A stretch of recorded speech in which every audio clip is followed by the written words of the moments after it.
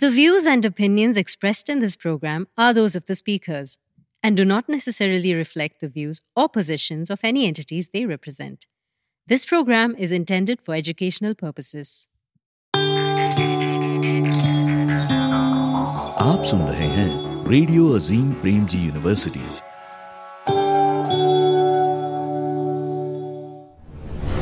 Here he goes again. That's huge. That's on the roof. ये intelligent flighted गेंद थी, उल्टा बल्ला चला, रिवर्स खेला है उसको, गेंद बाउंड्री लाइन की तरफ जा रही है, एक रन पूरा किया, दूसरे के लिए जा रहे हैं। One ball in round his legs. Is out ball round the back of his legs. This ball is swinging around.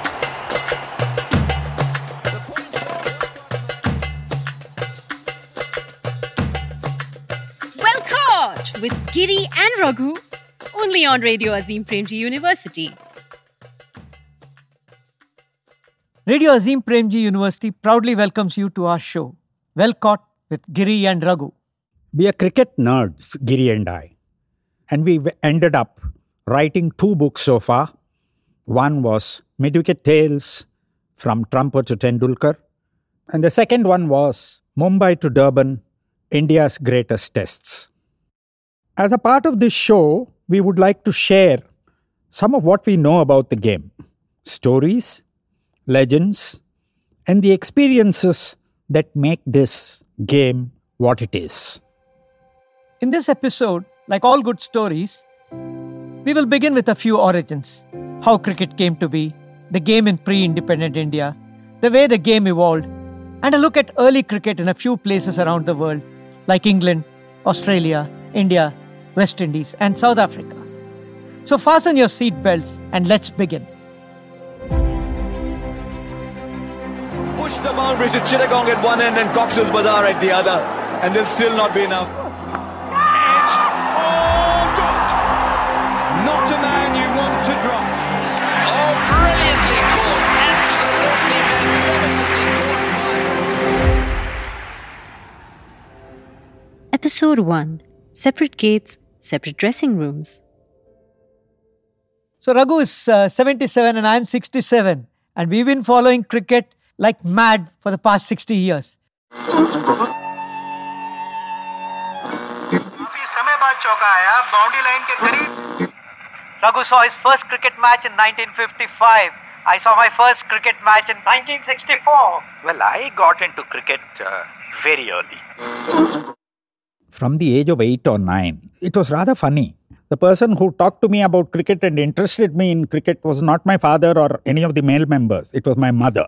I learned the English alphabet spelling Umrigar and Hazare and Mankad. My mother scored for BUCC, a Bangalore League club, 100 years ago. Her father used to play for BUCC and my mother knew all the rules of cricket.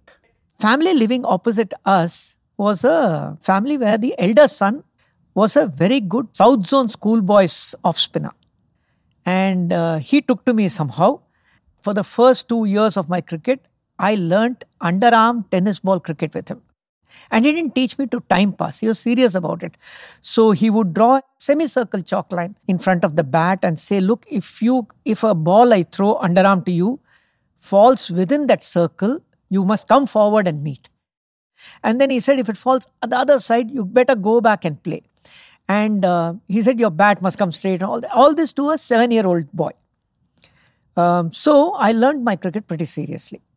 The fact is that while I was very interested in cricket and tried to learn it as much, I probably didn't have the kind of talent that Raghunath has. One of Madras's best schoolboy cricketers for his period. 6 run. 2 balluku 6 run. I went to a neighborhood school as a very little kid. So at 10, I went into this big school. And since I was a left-hander, from 11 itself in class matches, etc., I was a prominent figure, at least. I was considered very stylish and a left-hander and all that. Third form, the school arranged coaching. So from the Tamil Nadu or Madras Cricket Association, coaches came. People like Ram Singh. So Ram Singh was the father of Kripal Singh, Satwinder Singh and all. And he played for Tamil Nadu and maybe just about represented India. He was a left-arm all-rounder. I was adjudged the most promising schoolboy cricketer in Tamil Nadu. When I first started playing with Raghu, he had quit first division cricket. And even then, when I was playing with him, I could make out the sheer class of his batting because... This was when I was nearing 50. No, he's exaggerating. Wait, he was not yet 40. I'll tell you, he was precisely 38 when I and he played cricket together first. What's interesting is not the amount of cricket we've played, but the kind of interest we've had in this game to follow it as it happened across the world.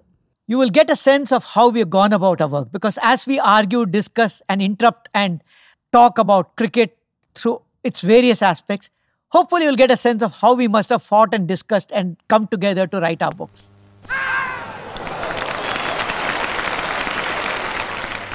This game called cricket had its origin in quiet places and lives on in equally quiet places, deep in the hearts of those who love it. So England started this game. It started earlier with something like, croquet or something like that in the 16th, 17th century and all. It was late in the 19th century, around 1830 to 1850 when cricket was formalized as it is seen today. He exhibits his natural caution. 11 aside, the bats were, in those days, the bats were plain wooden. It wasn't, reinforced. It didn't have a splice like this. It was a very crude kind of an implement. And the ball was also cork and various things. The leather ball with the seam, as it is seen now, and the bats that they are seen now, came from, developed from 1850 onwards. In those days, cricket was a long format game, played over 3 to 5 days, and it was called Test cricket. Cricket was played between England and Australia. England had a great system of county cricket. There were 12 counties even when it started. Now there are about 18 or 19. Durham and all have become counties. So there was county cricket. And in Australia, similarly, they had New South Wales, Victoria, South Australia, Western Australia, all these 5 teams. They started, so around 1877 or so, they started playing Test cricket. You must remember that when they played Test cricket, an Australian team came to England or an English team went to Australia. Voyage was by ship. It took about 1.5 to 2 months. So about 18 people will set off and come back after maybe 3 months or 4 months. And these are the 2 teams which first played. And then the third team to start playing was South Africa. The South African team was only whites who were in Johannesburg, Cape Town, all these South African cities.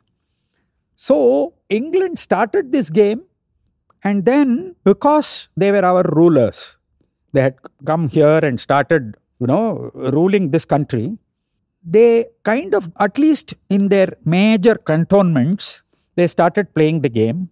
Indians started watching this game.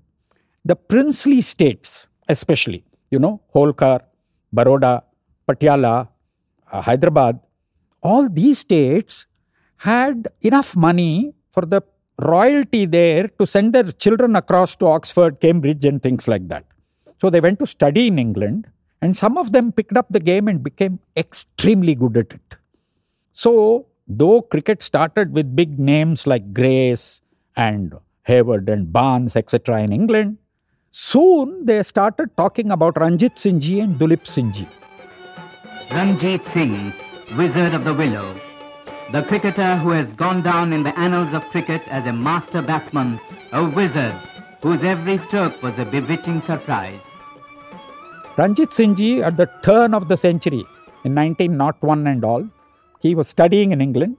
Those days when princes went across, they studied at Eton or Harrow school, and then they went to Oxford or Cambridge.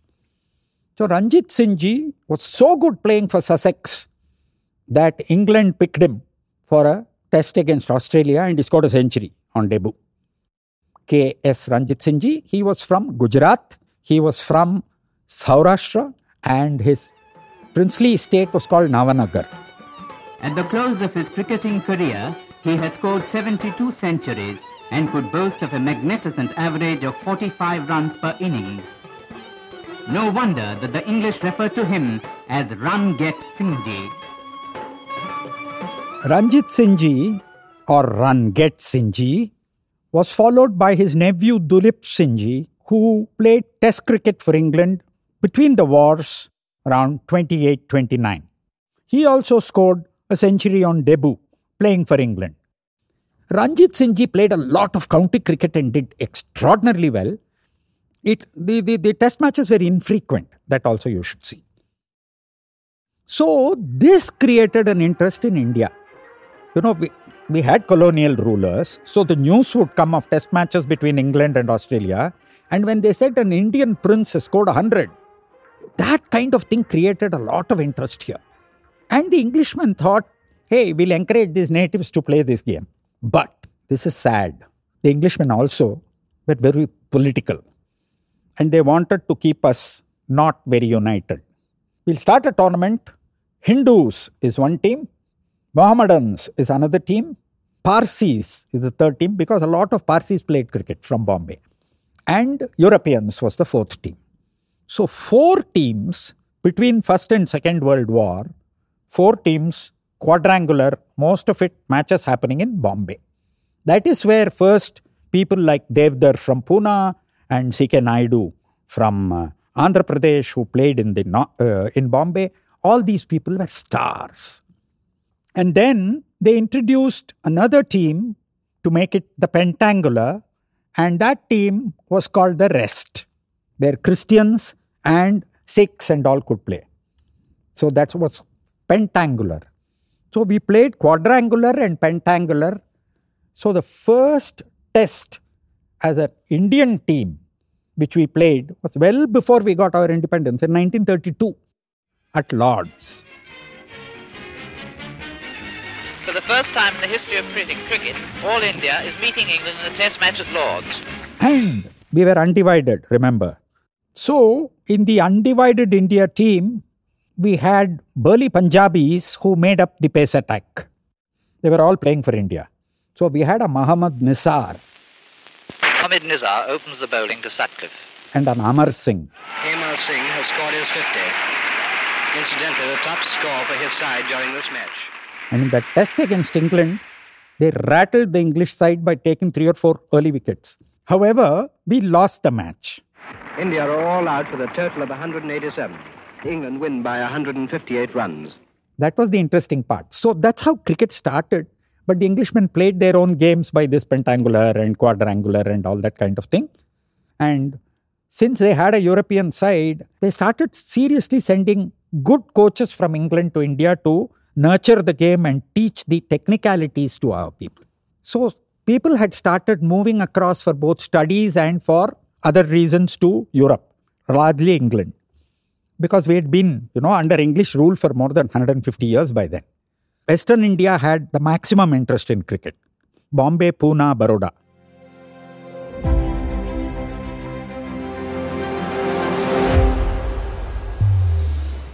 Coming up on the other side of the break. Fantastic cricketer called Balu Palwankar.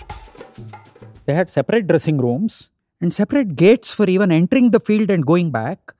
And this persisted all along.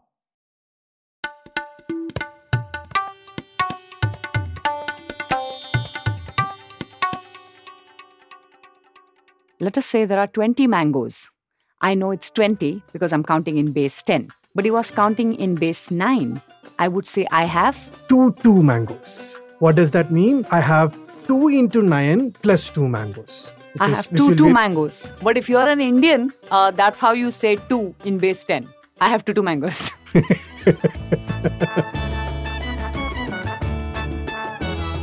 It's a math world with Divakaran and Shraddha. Out now. Only on Radio Azim Premji University.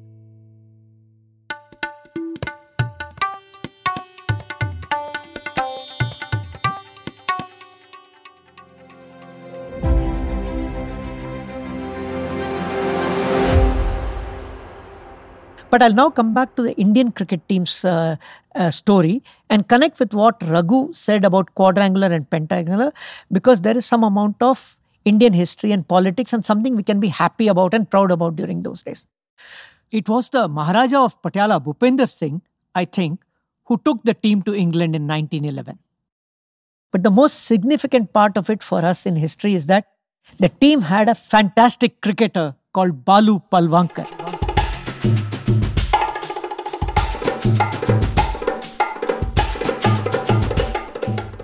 Balu Palwankar happened to be a Dalit.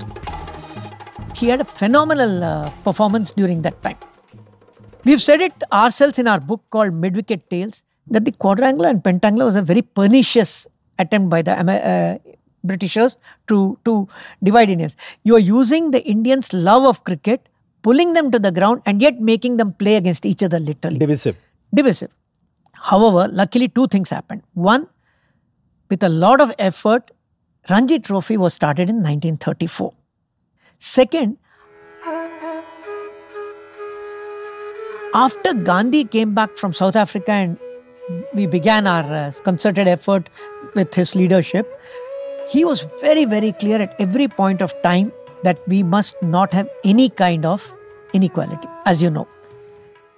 Therefore, he told the Hindu team, when the Hindu team was in some dilemma whether we should play such a tournament, he told the Hindu team not to play the tournament. And there was an year when the Hindu team refused to play the tournament. Viewership went down. Viewership in the sense people coming to the ground went down. And it was a very strong blow to that kind of tournament.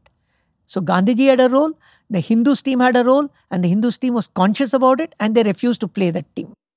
Interestingly, the Hindus also had a problem in the sense that although the Palwankar brothers were the best three cricketers in the team, they did not make them a captain. One of them a captain. Because they were Dalit. They were Dalits.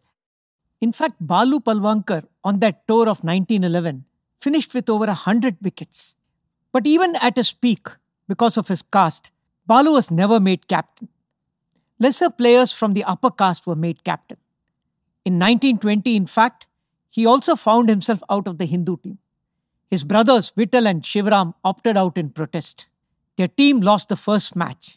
The PJ Hindu Gymkhana management became aware of the rising tide of public support for the Dalit cricketers and reinstated Balu and his brothers. In what was a momentous decision at that time, a couple of years later, Vittal Palwankar was made captain in 1923. When the Hindus won the tournament that year, in one of the finest moments of our cricket history, when the Hindus won the tournament, the Dalit captain was jubilantly carried on their shoulders by the other members of the team.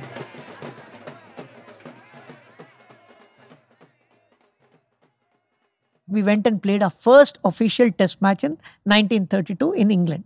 Players like our Pakistan cricketer Majid Jahangir Khan, his father was Dr. Jahangir Khan. He went to Pakistan after the partition, but he was a member of the 1932 team, I think. Even all the way up to 1947, they were Pakistani cricketers. And when we toured Australia for the first time and played Bradman's team, a team of ours led by Lala Amanat, Abdul Hafiz Kardar and Amir Ilahi were both in the team. And when Pakistan played cricket from 1951 or 52, Kardar was the captain and Amir Ilahi was the spinner in the team playing for Pakistan against India. But both of them had played for India.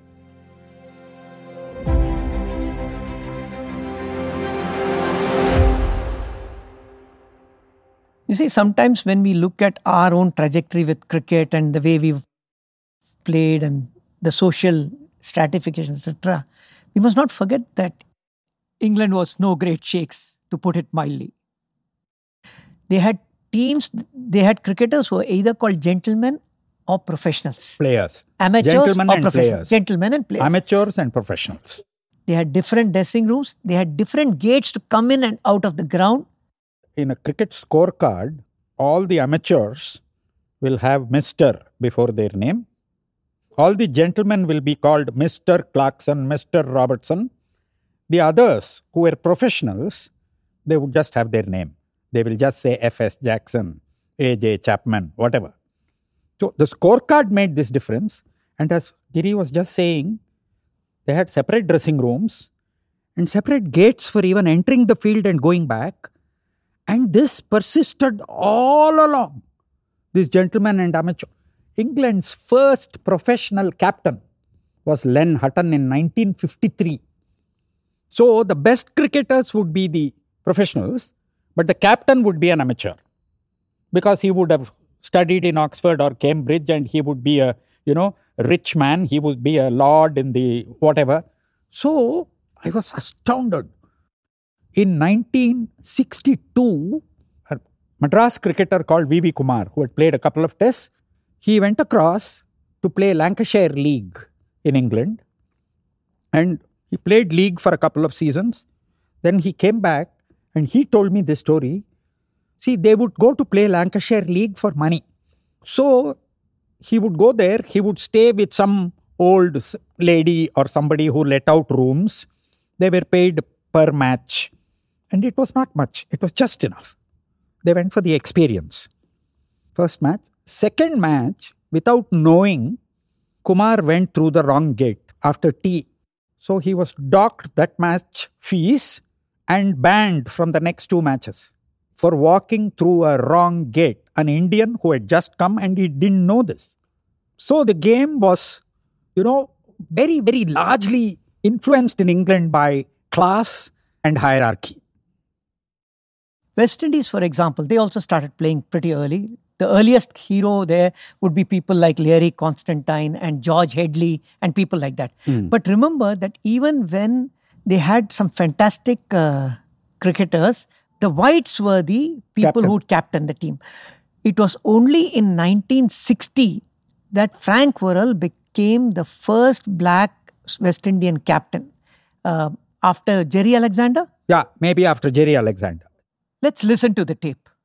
The captain, having the first black captain, I believe we were waiting for something like this for a long time to happen. It was a great accomplishment for Worrell and for West Indies cricket. And since then, West Indies always had a captain to follow. Gary Sobers, Clive Lloyd, Rohan Kanhai. You name them, they're all those cricketers. But it took that much time and they had their first captain.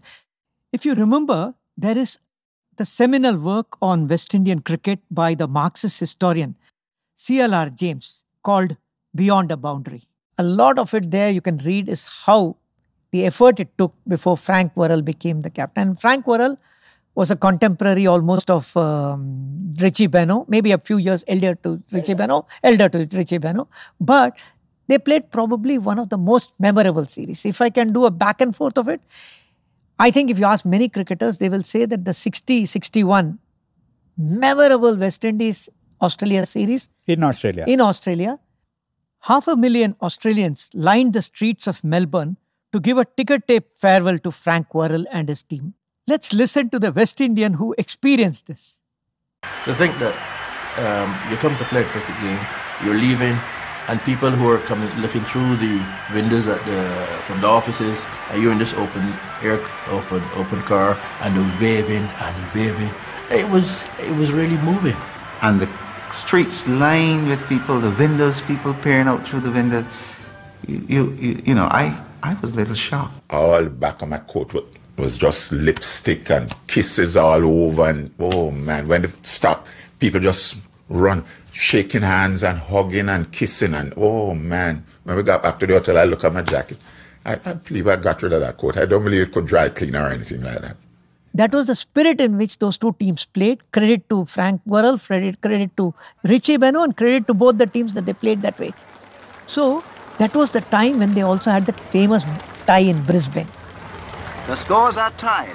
1 wicket left. Paul bowling the 7th ball to Klein. It was in this Brisbane test, the first tied test, that Gary Sobers played an unbelievable innings on the first day, 132, slamming Davidson, McIff and Benaud all over the place.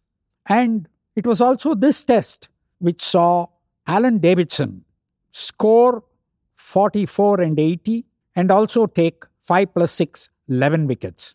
The first ever instance when a player scored more than 100 runs and taken 10 wickets in a test match.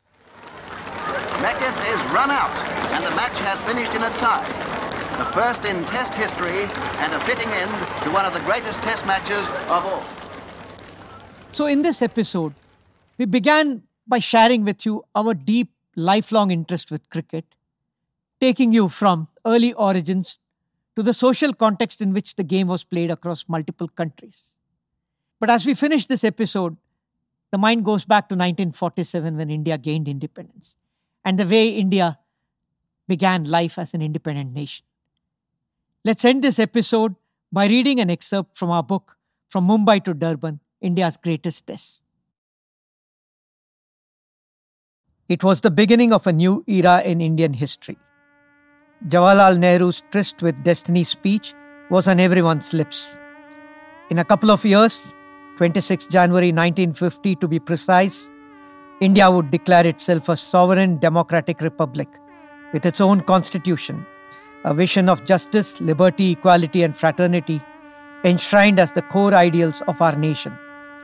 For many years after, our national anthem would be played or sung at every public function. Our cinema halls would reverberate with Jana Gana Mana at the end of every movie screening.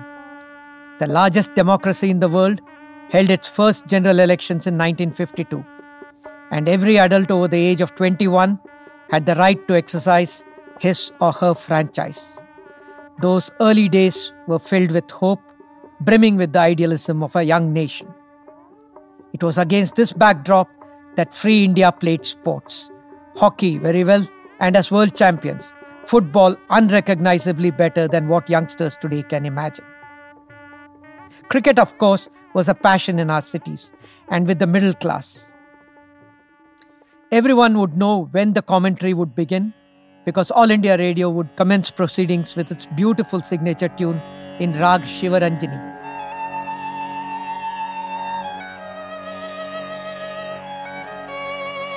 That, interestingly, composed by Czech Jewish refugee Walter Kaufmann when he worked with All India Radio.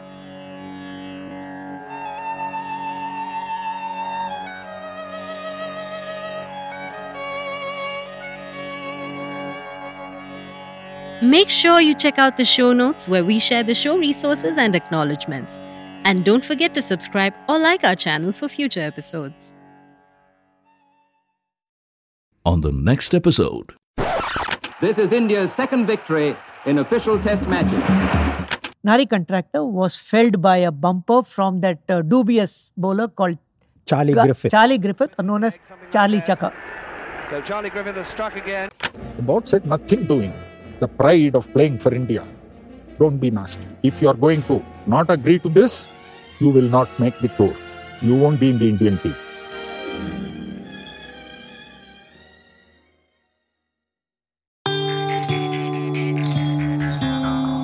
आप सुन रहे हैं radio Azim Premji university